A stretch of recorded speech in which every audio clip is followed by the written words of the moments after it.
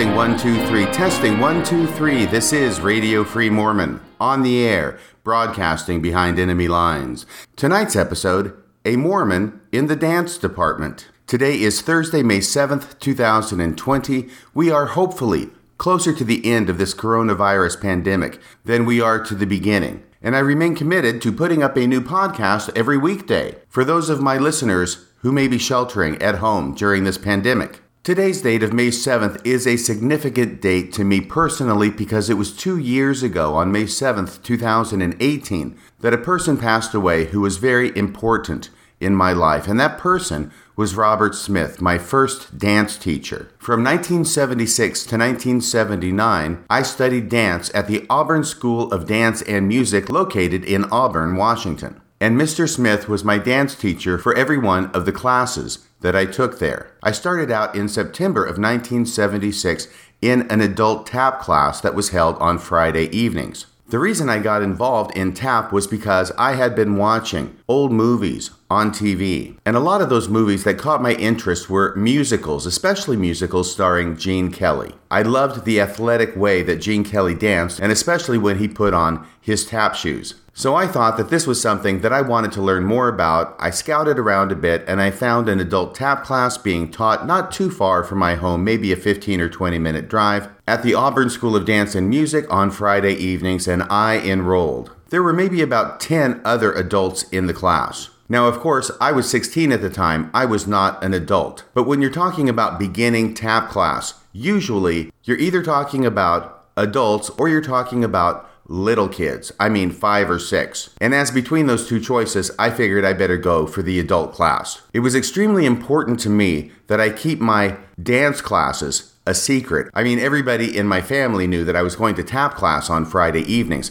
But also on Friday evenings, I would meet up over at my friend Bruce's house where all the gang would get together every Friday night and we would hang out there, play a card game called Pounce with rook cards. Once again, this is the house of a faithful Latter-day Saint, so we're not going to be playing with any face cards, but we played with rook cards. We would have a great time, but that was a Friday night institution. That's where I always went, and that's where most of these other people always went every Friday night. Well, because of the tap class, I would end up going there a little bit later than I normally did. So I was very concerned that nobody over in Bruce's house, none of my friends from high school, would know that I was taking tap class. So I took steps to ensure that that did not happen. My concern was that when I didn't show up at Bruce's house as early as I usually did, that somebody from Bruce's house would call over to my house and ask where I was and if I was going to be coming. Now, if that phone should happen to be picked up by my mom or my dad, that was easy enough. I told them, just make an excuse. Whatever you do, don't tell them I'm in tap class because I will never hear the end of it. But the other person in the house was my older brother,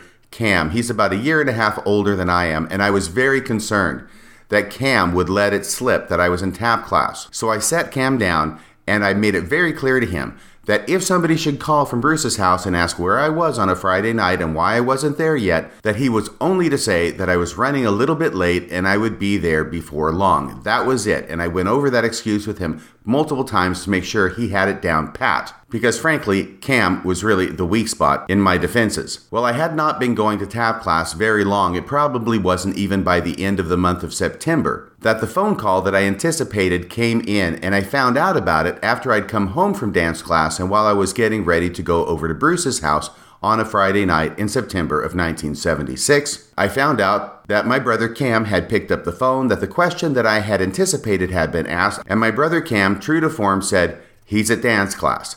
Thank you very much, Cam. So yeah, I had to go over to Bruce's house and I had to endure the ribbing that I figured I'd have to endure if word slipped out. But you know, it wasn't as bad as I thought. It didn't last as long as I thought, and I kept on with my tap dance class. Now, once again, this is a class for adults. There's me as a 16-year-old. There's another girl there. Her name was Peggy Whitmore. She was probably around the same age as I was.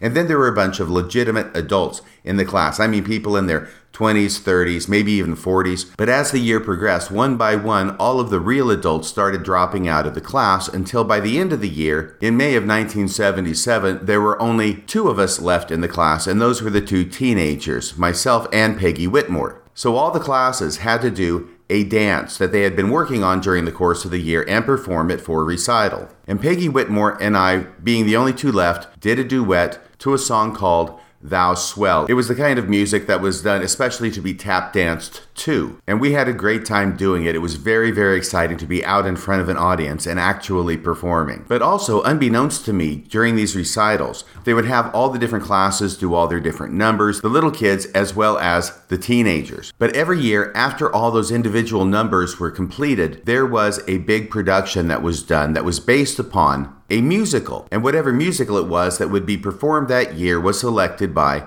Mr. Smith. Now, getting back to Robert Smith, he was always Mr. Smith. He insisted on discipline in his classes. Nobody called him Bob. Nobody called him Robert. Everybody called him Mr. Smith. Even the adults in the adult class, before they dropped out, Mr. Smith. And he wasn't heavy-handed with the discipline in his class. Everybody understood from the way he conducted himself that this was serious business, this wasn't goof-off time, and everybody behaved accordingly. But the musical that Mr. Smith had picked for the end of that year was The Boyfriend. I had never heard of it before. I've rarely heard of it since, but it was a musical that was set in the Roaring '20s, and there were a lot of fun songs in it. Well, what was going on with that musical is generally what goes on with every musical or every kind of dance performance, which is that there are a lot of girls who are available, but there are very few boys. Boys are hard to come by in the dance world, at least compared to girls, because of course a lot more girls are interested in studying dance than are boys. And at some point early in 1977, Mr. Smith came to me and asked if I would help out and if I would be part of this musical, because he was having trouble getting enough boys to fill the chorus. So I said, sure, I'd be happy to. So what I ended up doing was going to the studio not only on Friday evenings for my tap class, but also on weekend afternoons for rehearsal. And this was when I was introduced to all the other kids who were my age, who were not in the beginning dance class on Friday nights, but they were taking their advanced classes during the week. And there were a lot of wonderful girl dancers, there were a lot of wonderful boy dancers, all of whom were around my age. And many of them are, of course, cast as the leads in this show. So, because I was part of this chorus, I spent a lot of time not only learning the chorus numbers and practicing those, but also sitting by and observing all the other dancers, the ones who really were good, the ones who knew what they were doing, the ones who had been studying for a long time. And what I quickly found out is that if I wanted to be a really good dancer, I had to do more than just study tap. I had to not only study jazz dance, but I also had to study ballet. And that was not something that immediately appealed to me. But I soon realized that all of these other dancers, boys and girls who knew what they were doing, who were my age, had been studying tap, had been studying jazz, and also had been studying ballet. And I also began to realize that when I was watching Gene Kelly tap dance, the reason he was so good at tap dancing was because he didn't just know how to tap dance. He also did ballet, he also did jazz. And it was his abilities in those other forms of dance that made his tap dancing so athletic and so wonderful to watch. So the next year rolled around, and it's September of 1977, and Radio Free Mormon is attending a beginning ballet class and wearing a t-shirt and tights. And I've got to tell you, one whole wall is mirrors. That's one of the things that I hated about dancing, is that in the dance studio, you have an entire wall, the front wall, that is covered with mirrors because you've got to be able to see yourself while you're dancing. I hated looking at myself in the mirror. The one thing in the world that I wanted to look at least of all was myself. But because I was essentially forced to, I got used to it. And going into ballet class as a beginner at the age of 17 now, wearing tights for the first time, the only boy in the class, by the way, that I couldn't help but think when I looked in the mirror that I bore a strong resemblance to a frog. Ballet was not easy. It was one of the most difficult things that I've ever tried to learn, but I kept at it and I kept at it, and eventually I got really, really mediocre. You thought I was going to say good, didn't you? No, I never got good at ballet. At best, I was mediocre. The problem was my body. I did not have a body. I still don't have a body, but even then I didn't have a body that was a good body for ballet. I had no arch, I had no turnout, and I had no extension. I was a triple threat. As one of my professors in dance in college said after my mission, Radio Free Mormon, you have the soul of a dancer trapped in the body of a linebacker. So I was Are you talking out there? Hey, I'm recording. Let's knock it off.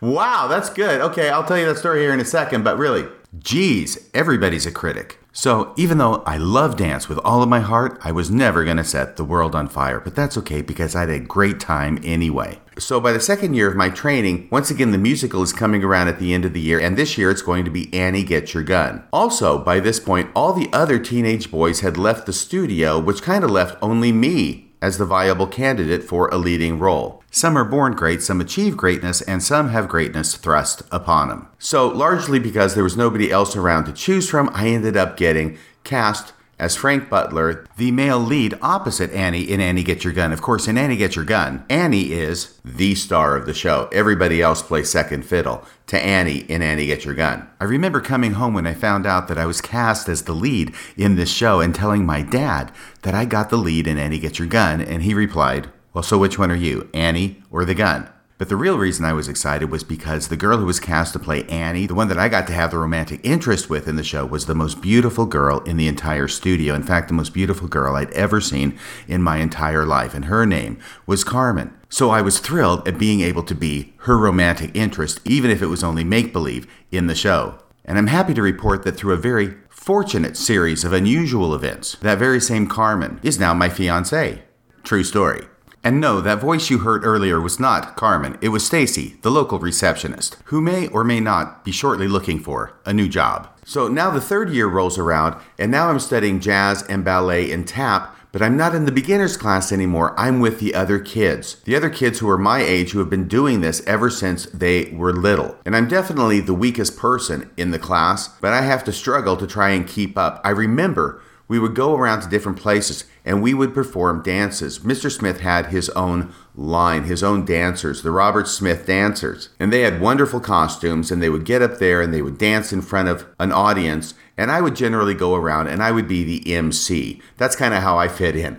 I was the MC who's studying dance on the side, but the real dancers were up there and performing for the audience. And I remember I'd watch them perform their numbers and be astonished that they could get all the way through a 3-minute routine without making a mistake, because that was something that was completely beyond me. Getting through a routine without making a mistake, without making multiple mistakes, could not do it. But I found out that with a lot of practice and a lot of time and a lot of effort and a lot of study, I finally was able to get to the point where I could perform a routine without goofing it up as well. But that was at the end of 3 years of studying dance. And it was still kind of hit and miss on that score. Sometimes I'd make it all the way through, sometimes I'd make a mistake. Like I say, I was the weak link. But the musical that Mr. Smith had picked for the last year was Guys and Dolls. Once again, we're having trouble recruiting boys. I've been studying as long as any other boy who's still at the studio, so I get to be cast as Sky Masterson, one of the male leads in the show. And this guy, Sky Masterson, is supposed to be a smooth talker and a quintessential gambler. And I got to dress in a gray double-breasted suit and a matching fedora. So I had a fantastic time. I'm looking forward so much to the recital to perform this role of Sky Masterson in the musical at the end of all the other dance numbers. And it was maybe a day or two before the show, and I'm at home. Nobody else is at home except for my brother Cam, and I am aware that I need a haircut. I don't need a haircut all over my head, but my hair is starting to creep down the back of my neck, and it's getting way too long there, kind of like it is now after about 50 days on lockdown because of the coronavirus. And I do not want to be appearing as Sky Masterson in front of an entire audience with hair growing down the back of my neck. So I figure Cam can help me out here. Mom's not home, but Cam is. Any port in a storm. Now, my mom had taken to saving money by giving her boys haircuts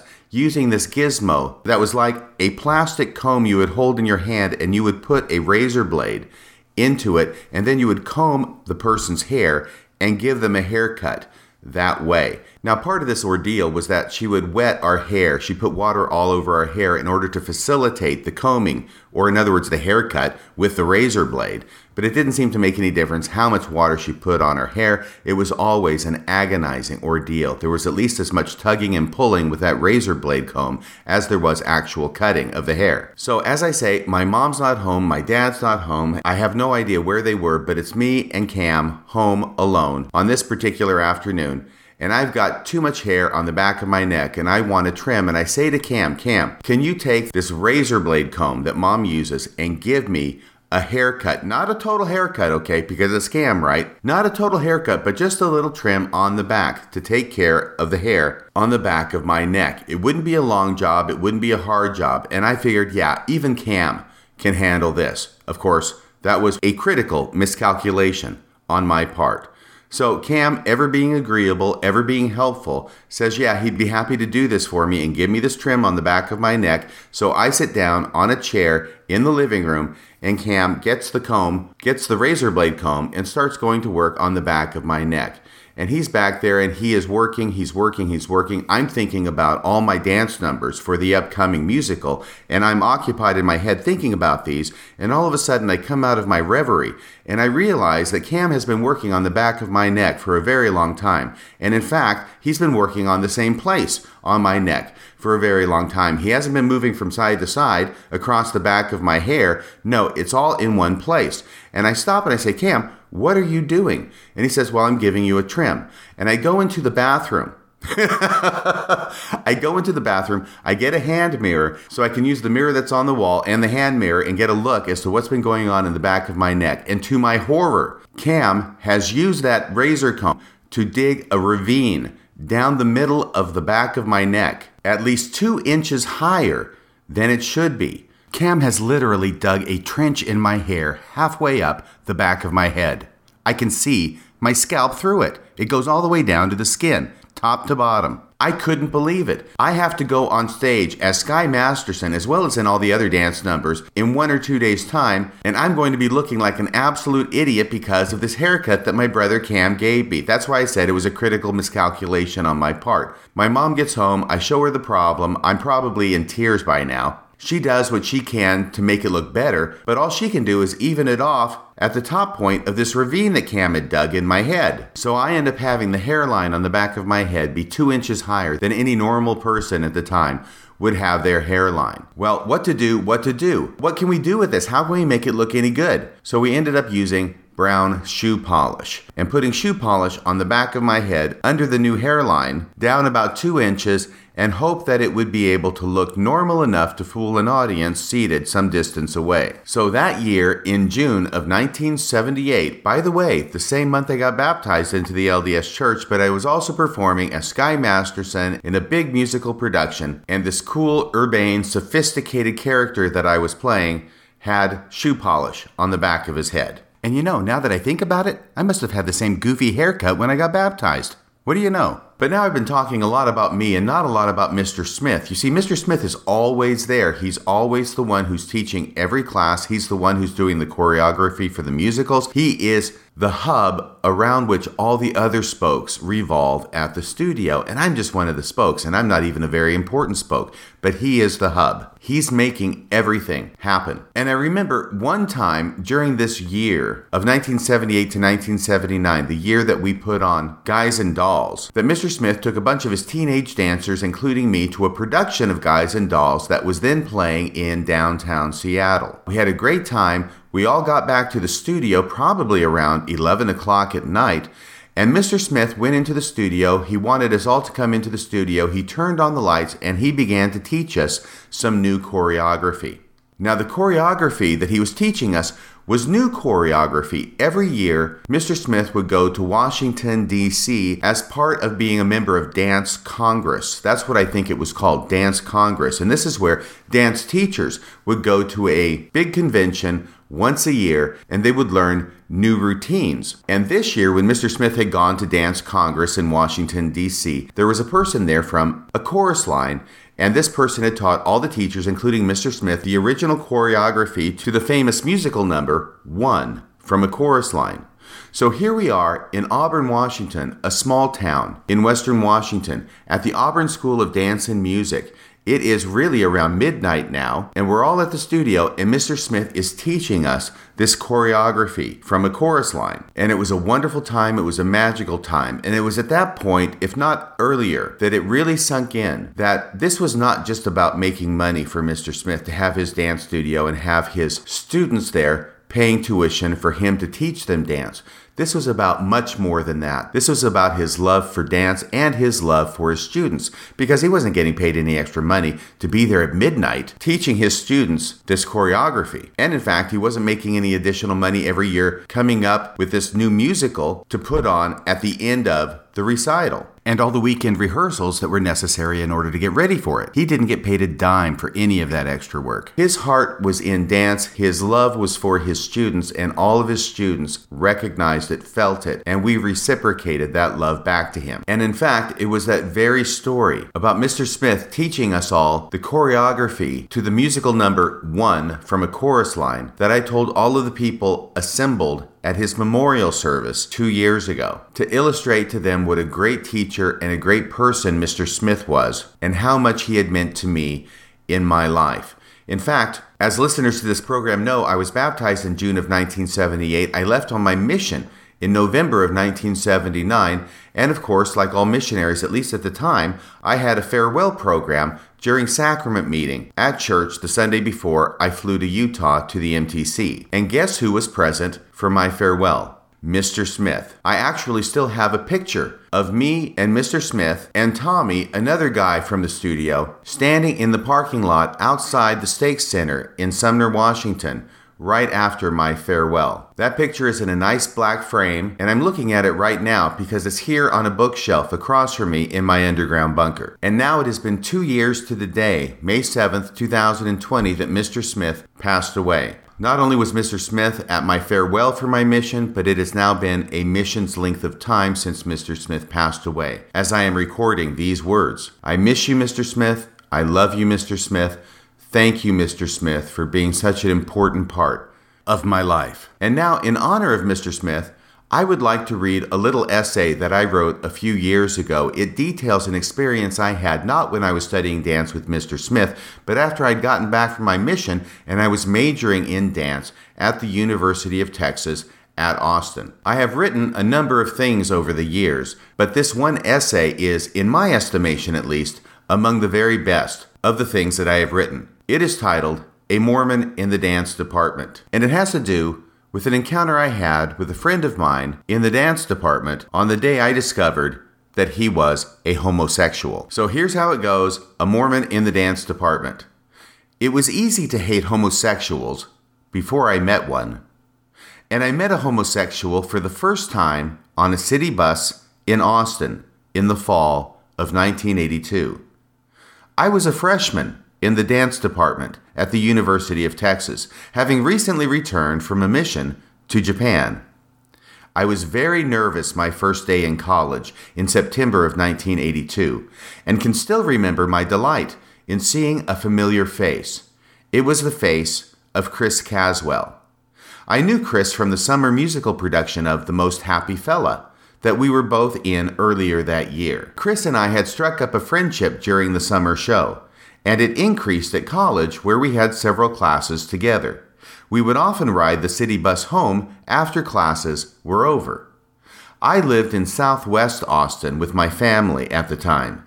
The city bus line didn't go all the way to my house, but terminated at a mall miles away from my home.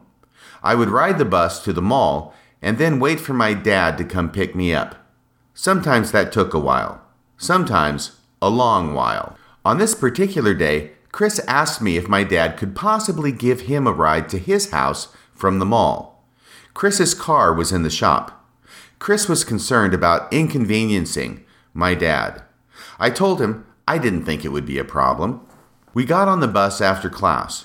It was a sunny, warm fall day. We were seated together. Chris was next to the window. He was intently reading a book. After a while, I asked him what book he was reading. It's not really a book, Chris said. It's a play. Oh, I said. What play is it? Chris said, it's called Bent. What's it about? I asked. It's about homosexuals, came the reply. Why are you reading a play about homosexuals? I asked. Yes, I actually asked that question. Why are you reading a play about homosexuals? I asked. Chris closed the book, turned his head, and looked me in the face. Because I am one. At that point, my entire world shifted. The city bus kept happily trundling down the street, The bright Texas sun kept shining outside. Chris returned to reading his play. But inside me, sirens sounded and red lights flashed. The world seemed to cant at a crazy angle. I became short of breath. I think I managed to squeak out a weak "oh" in response. I tried to make it sound as casual as possible, like Chris wasn't the first person in the world who had ever flat out told me he was homosexual. I had joined the LDS Church in 1978, just out of high school. The LDS Church taught me some wonderful things, but it also taught me some things that maybe weren't so wonderful. It taught me that the disgust and loathing I felt for homosexuals was acceptable. And not just acceptable, it was righteous. It was how God felt. Maybe not in so many words, but the message was there all the same. The LDS Church made me comfortable with my prejudice. And now here I was sitting on a bus with a friend of mine named Chris Caswell, who had just come out to me. Being involved in dance since I was 16, I had known other guys I thought might be gay, but I didn't know for sure, and so it wasn't an issue. I didn't want it to be an issue, and so I didn't let it be an issue. I sort of knew that it wouldn't be an issue for me until I met someone I really, really knew was gay. And now I had. I didn't say anything else to Chris for the rest of the bus ride. I was busy dealing with emotional turmoil. Worlds were colliding within me. The world of my visceral disgust for homosexuals was colliding with the world of my friendship with Chris. I liked Chris. He was a good guy, a friend. How could he be a homosexual? And yet there was no denying that he was. I mean, he had just told me so to my face. I wanted that bus ride to be over more than anything in the world. I needed to be alone. No, I needed to be away from Chris. I needed to recover from this lightning strike. And then I remembered that Chris was going to be waiting with me at the mall until my dad arrived. Sometimes my dad was there waiting for the bus when it got there. Sometimes I had to wait at the mall for my dad to show up. Sometimes I had to wait for a long time. Please, dear God, I prayed inwardly, let my dad be at the mall when the bus gets there. An eternity later, the bus pulled into the mall parking lot. Into the line. Everybody off. I swiveled my head back and forth as the bus came to a stop. My eyes scanned the parking lot, looking desperately for my dad's car. It wasn't there. My heart sank. Now I was going to have to stand in the parking lot with Chris, waiting for my dad to get there. And who knew how long that might be? I was going to have to pretend everything was okay. I was going to have to act natural, like everything in the world hadn't changed between me and Chris. I did not think I was going to be able to do it. I was in shock. Literally. I was so very far from home. We got off the bus and stood in the parking lot. I tried to make small talk with Chris, but it came off as weak and stilted. This was one of the most awkward experiences of my life. Where in hell was my dad? It was painfully obvious to me I was doing a terrible job of acting normal. You could cut the tension with a knife. Finally, Chris said, "Do you think this is going to be a problem?" "Oh no, not at all," I gushed with fake enthusiasm. "It's not a problem for me at all that you are homosexual. There's nothing wrong with being a homosexual, as far as I'm concerned." I was babbling. Chris cocked his head at me and said, "I meant about your dad giving me a ride home." There was one beat of stunned silence on my part. Then I threw my head back and laughed. I laughed long and loud and hard. Chris joined in with my laughter. The laughter flushed out the shock. The laughter flushed out the awkwardness. The laughter flushed out the panic. And the laughter brought me back to friendship. Friendship with Chris. Friendship with a homosexual. The two were now one and the same.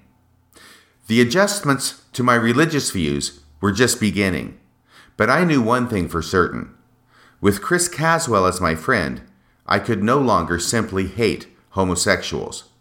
With Chris Caswell as my friend, I was one step closer to home. But home wasn't the place I left that morning. and home was a place I had never been. But I was on my way, and on a path different from the one I started out on. And that has made all the difference. And I end that essay by saying, this one's for you, Chris. And I end this podcast by saying, this one's for you, Mr. Smith. Until next time, this is Radio Free Mormon, signing off the air. One singular sensation, every little step he takes. One thrilling combination, every move that he makes. One smile and suddenly nobody else will do. You know you'll never be lonely with you. No one moment in his presence, and you can't forget the rest. For the guy is second best to none. Son, ooh, sigh, give him your attention. Do I really have to mention he's the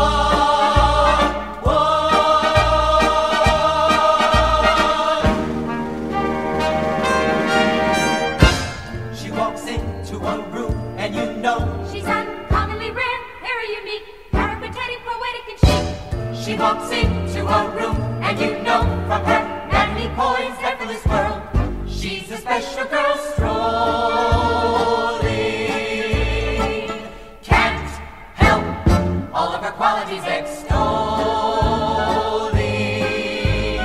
Loaded with charisma is my jauntily sauntering Amberlin traveler.